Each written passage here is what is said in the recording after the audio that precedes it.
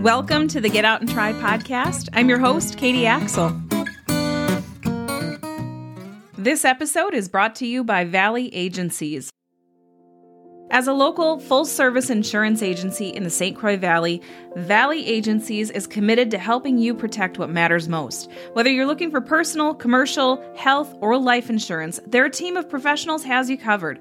Contact Valley Agencies today to help you achieve more together. Valley Agencies has been serving the St. Croix Valley and surrounding areas since 1914. Conveniently located in Stillwater, Minnesota and Hudson, Wisconsin, visit them at valleyagencies.com.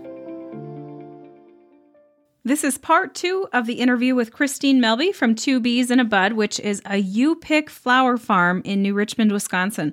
We pick up from last week talking about the upcoming events that you can get out and try with Two Bees in a Bud. Check it out. Let's talk about your workshops. What kind of workshops do you offer? Yeah, so this year, I am really excited by what we have to offer. Every month starting in May, we have May through pretty much December, we have workshops going on.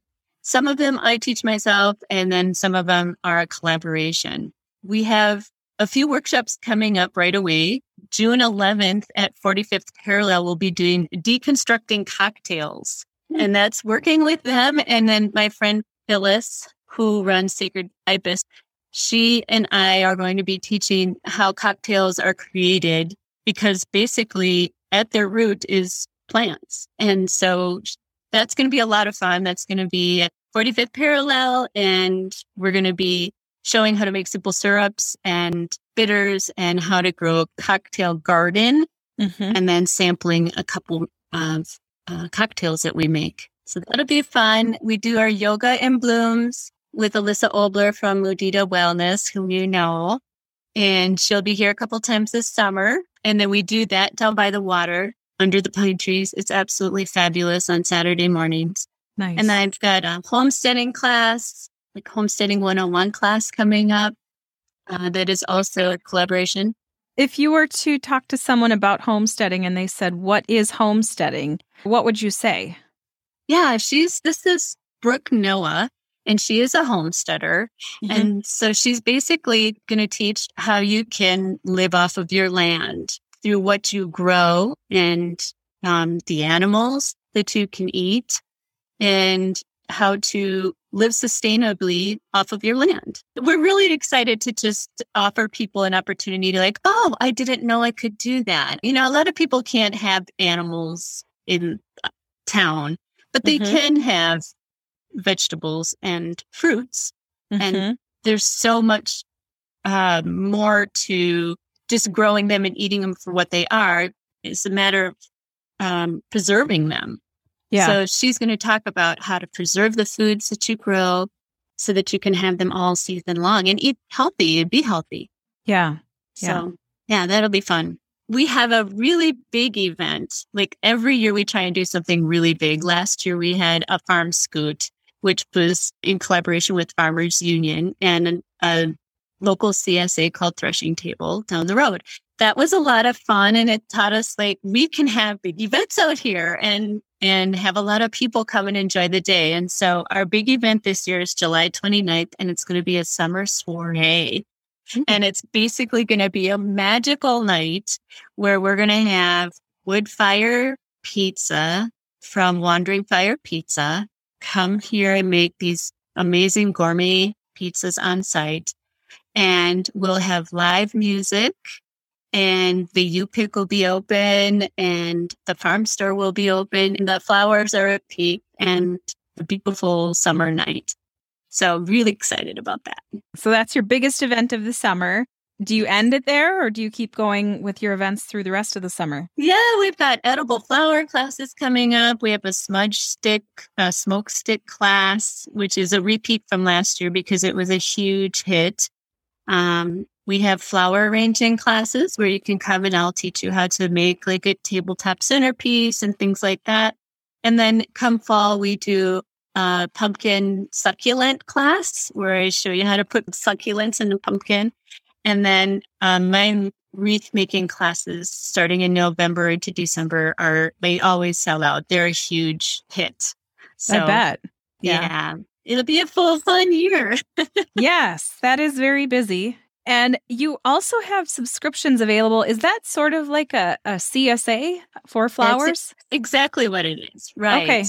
Right. And so every Tuesday, I'll be delivering to my subscribers in New Richmond, Hudson, and Stillwater. So there's a 4-week spring subscription that has peonies, tulips, daffodils, all the spring goodies. And that's 4 weeks. And then I have an 8-week summer.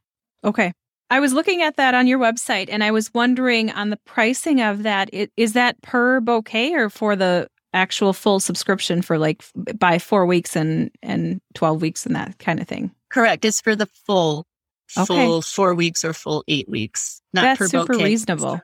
Yeah. I want it to be accessible for people because, people, they need flowers. They need that. It's amazing the psychology of flowers, for us, the emotional connection that we have, the way that it, makes us feel happy when we look at them sitting on our table, or you can break it down and put some, on your nightstand and some on the kitchen counter. And it's just I think it's a really important way for us to do a little self-care, Yeah, absolutely. But what a great gift as well for someone that you just don't know what to buy for. Right. I have people who have bought them for teachers, people who have bought them for nurses, because you think about when they come home from work, obviously it's summer. So the teachers, whether they're at school or whatever, anybody that's, working hard and they come home from work and they open the door to this like beautiful bouquet and with a handwritten note. I always write a handwritten note on them. So it's like receiving a gift, and I think about, I've had mothers that got them delivered just for themselves. They ordered them for themselves. Yeah. Because they knew that it would be a fresh pick-me-up for the week. And it's so special to open the door to a bouquet like that. Right. So, and do you get a lot of people that purchase that for Mother's Day gifts? Mother's Day is when I sell the most of them. And I am pretty close to being on my max. So this Mother's Day is going to be, I'll open it up for a couple of days and then I'll probably have to stop because I have only so many that I can do on my route. Yeah. So, but Mother's Day is a wonderful opportunity for people to get them. Yeah, absolutely. So you will sell out of subscriptions. So it's something people really want to be on top of, right? Yes, that's for sure. Okay, so whoever's listening, if you're thinking about this amazing gift, whether it be for Mother's Day or a birthday or a teacher or someone that is in the service industry, who knows? She's going to sell out, but it's a really great way for you to give a gift every single week to someone that you appreciate. So mark your calendar. When do you open up subscriptions? Can people subscribe right now to the flower subscription for the future? It's live now. It's available up until Mother's Day. Okay. Or until I sell out. Or until you sell out. Yes, whichever comes first. Excellent. All right. You had mentioned that you do kids' birthday parties. What does that birthday party look like? Yeah, that's new this year. I've had so many moms call to request parties. I thought, why am I not doing this year? Yeah. So it's up on my website. You can check it out. And it's basically, use of the venue. You can bring your own birthday cake or snacks or food and drink. And I can instruct the kids on how to cut their own little mini bouquet. And then they can, run the fields, go through the woods, see the bees, sing happy birthday and have a really good time. There will also be an opportunity to add on some really creative art projects as well that different kids, different ages would enjoy. Okay. And then you also had mentioned that you have a Sip and Snip. Is that what it's called? Yes, that's what it's called. That has been a huge hit with women's groups, girlfriends. We have bridal showers where they come and they do a Sip and Snip. Basically, that's just a private time for you to be at Two Bees in a Bud. You get to do the you pick your own bouquets, and then you come back into the space and I teach you how to put together a bouquet with the flowers that you made. And then you can just relax and enjoy. We have a covered patio right out there in the flower fields that overlooks the flowers. And you can enjoy a beverage. You can bring your own food. At this point, we don't have food available, but you're welcome to bring. We've had people bring cakes and charcuterie boards and things like that. And they just relax and laugh and have a good time. It's a lot of fun. It's great for birthday parties, bridal showers. Okay. I'm curious if you can describe the smell of the farm in the first week in August. Oh, yeah. It's heavy, earthy, floral. Yeah. It's got that warm, kind of enveloping feel to it. We all know what it smells like when you walk into a flower shop, but it has to be vastly different, but have some kind of notes of similarities. That's right. I think with a farm, because you have everything else, we have clover fields and we have corn growing right next to the field, and you've got the woods. You get all of that mixed in with the warm breezes, and it's absolutely fantastic. When is the best time for all of the scent or the smells that you have on the farm, in your opinion? I think anytime the flowers are blooming. Yeah. Springtime has a completely different smell than it does in fall, Yeah. And so in spring, you get that like water smell that kind of comes up from the pond that adds to the experience. And you get all of that new growth with all the grasses and everything. So it's, every season has its own wonderfulness. Yeah. You enveloped yourself into all of the education out there for having a flower farm. What was something that wasn't on a video or wasn't in a class or on a Zoom? One of the lessons that I've learned is to be really humble with myself. It's a really hard job. I think people expect when you come out here, it looks like it didn't take very much effort. At least that's what I hope that it looks like. It just looks pretty. And the fact that there are so many daily challenges that are really hard is something that's pushed me and has taught me. My motto is, do the thing you think you cannot do. I live by that motto, and every day I use it because it's something really hard. I had to install my irrigation lines, which meant I had to figure out my footage and I had to figure out my PSI on the tap, for water. I had to figure out all the little nozzles and everything. I did that myself and installed it myself, dug trenches. It seems like it's such an easy thing when you look at it on the ground and when you realize, my gosh, it was so much work. And I didn't know that I could do that. And so I think I'm just learning that I'm a lot more capable of doing really hard things and overcoming some really hard challenges along the way.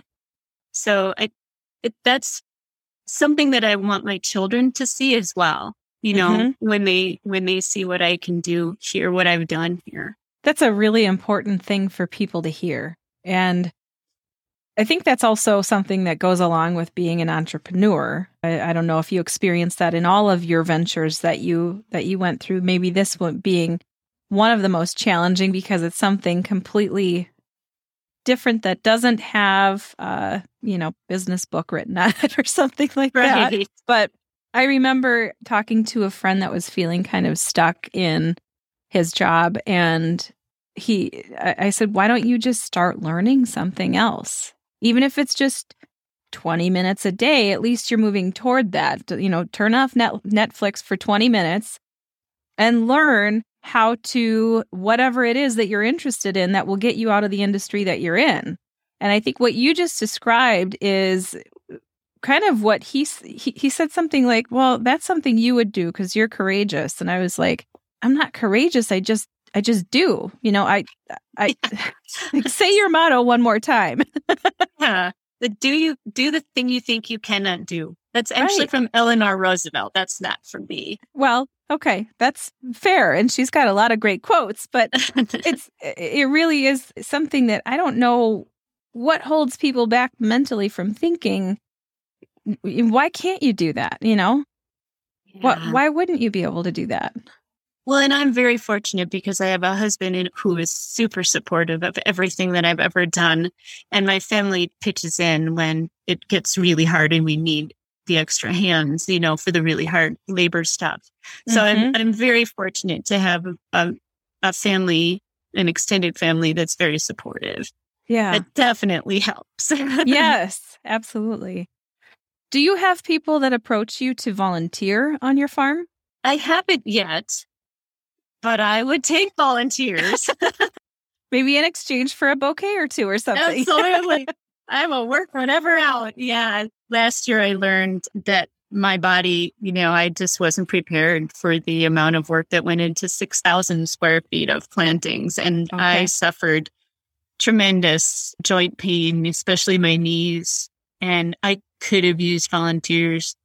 And so this year I'm working out. I am working all off season every day to try and get my body in shape. I mean, you cannot let that go and think you can jump into a farming season being unprepared and unfit. So this year I'm hoping that I will be able to last a little bit longer than I did, but I definitely would take volunteers. Yeah. to help out. Is it the bending and kneeling that's the most difficult for you, or is it just the overall grind? Well, my knees suffered a lot from the kneeling because you're on your knees planting and early weeding. So was really hard on me. Thankfully, I didn't have a lot of back pain, but it was a lot of toes and knees and fingers that suffered. I would imagine that takes a toll. Do you have any tips for someone to keep their body in shape if they are getting more and more into gardening and stretching, or things that you can do to keep your body conditioned for being able to bend over like that? What I find is most important is to stay hydrated. Because when you're dehydrated, everything seems to fall apart. You get headaches and you get fatigue. So hydration is number one. And then stretching. Yeah. A lot of stretching and preparing yourself. I do yoga and it's been really helpful for me. Just that core, to help with the core too. And, weights, I do weights. So that helps with all the lifting and digging and all that kind of jazz. So any tips for a new gardener? New gardeners, I think, depends on what they want to grow. There's a difference between cut flowers and regular non-cut flowers. Cut flowers are ones that have to be like an 18-inch stem to be considered a cut flower. So if it's something that you want to bring into your house and have a bouquet of, look for flowers that have an 18-inch length. Can I ask you about my wisteria? Well, sure. I don't know a lot about wisteria, but what's happening with it? We've been in this house for 4 years. And the very first year, I had the most gorgeous purple blooms off of the wisteria. And I haven't had any flowers since that first year. And from what I've read is they blossom every 3 years. And so now I'm wondering if I'm doing something wrong. And it's in the right light. It's getting enough light. I mean, it's a vine growing on the deck, so I don't know where else to put it. I can't put it anywhere. It's very invasive. It's extremely invasive because it comes into the siding and it'll go under the roof. So we have to pull it and redirect it quite often. But I haven't seen blooms on it since. And I'm like, I'd really like to see those again because the smell on them was amazing. Amazing, yeah. And it was really beautiful having these. It looked like grape clusters, but they were flowers. They're amazing. So what are they growing in? A pot or on the soil? No, it's from the ground. The root is probably this big. And I've cut it down twice now. And maybe that's the reason that it's not blossoming. But that should actually help it. It invades every single summer where I'm like, oh, and the leaves are plentiful on it. Last year, the leaves got ravaged by the Asian beetles, though. Mm. But yeah, I don't know why it's not blossoming. I would top it off in spring with compost, like a good compost. Mm-hmm. Just top off the soil so that it gets some nutrients. And then once it starts really growing, I would hit it with some like a good organic fertilizer and see if that helps. You might want to test your soil around it because maybe it's got too much of, nitrogen. Too much nitrogen would make it have a lot of green, but not a lot of flowers. So you might need to add. You can get a really good test kit from, Farm and Home or from a garden center and just test the soil in spring and see where it's at. And then you just buy supplements to fix it. That would be the first place I would start. Okay. And then for sure, top it off with some compost in spring. Got it. Yeah. So are you a master gardener now? No, technically, no. I have a lot to learn. Close. I have a lot to learn. I would say going back to the question of what first-time gardeners should know. Yeah. I would say figure out if you have enough sunlight to grow what you want to grow because certain flowers won't be able to grow in the shade. And then I would do a test kit. Test your soil to see what you actually have in your soil because if it's too much clay or too sandy, you may have to add some compost to it to get it to the right soil for your plant. A test kit would tell you, which you can buy at any garden center, would tell you if you have too much nitrogen or too much phosphorus, whatever in your soil, so that you can start out your soil in your plants are in a really good environment for growth. So first step would be the appropriate light, then test your soil, and then figure out what you want to grow. And make sure that if you're planting from seed, you know what zone it's appropriate to grow in. Okay. Got it. That's a really good tip. I like that. So where can people find you? At 2beesinabud.com on my website there. Mm-hmm. And then I'm on Facebook at 2beesinabud.com and same with Instagram. Well, I can't wait to come and visit this summer and learn how to pick and assemble a bouquet. Thank you so much for being on the podcast. I appreciate it. Thank you. Thank you for being a part of GetOutAndTry.com. I can't wait to see your events pop up as they get added to the calendar. Yes, I'm excited. Thank you so much. This has been fun. That wraps up this episode. Thank you for listening. Be sure to rate, review, share, and subscribe to the podcast. That's one of those small ways that you can help support the podcast and help others to find it. Make sure you're also visiting GetOutAndTry.com often, keeping you connected to the calendar of fun and happenings in the St. Croix Valley area. Until next time, find some ways to connect with your community. Support those hardworking small businesses that host all the fun in the valley. Go, get out and try.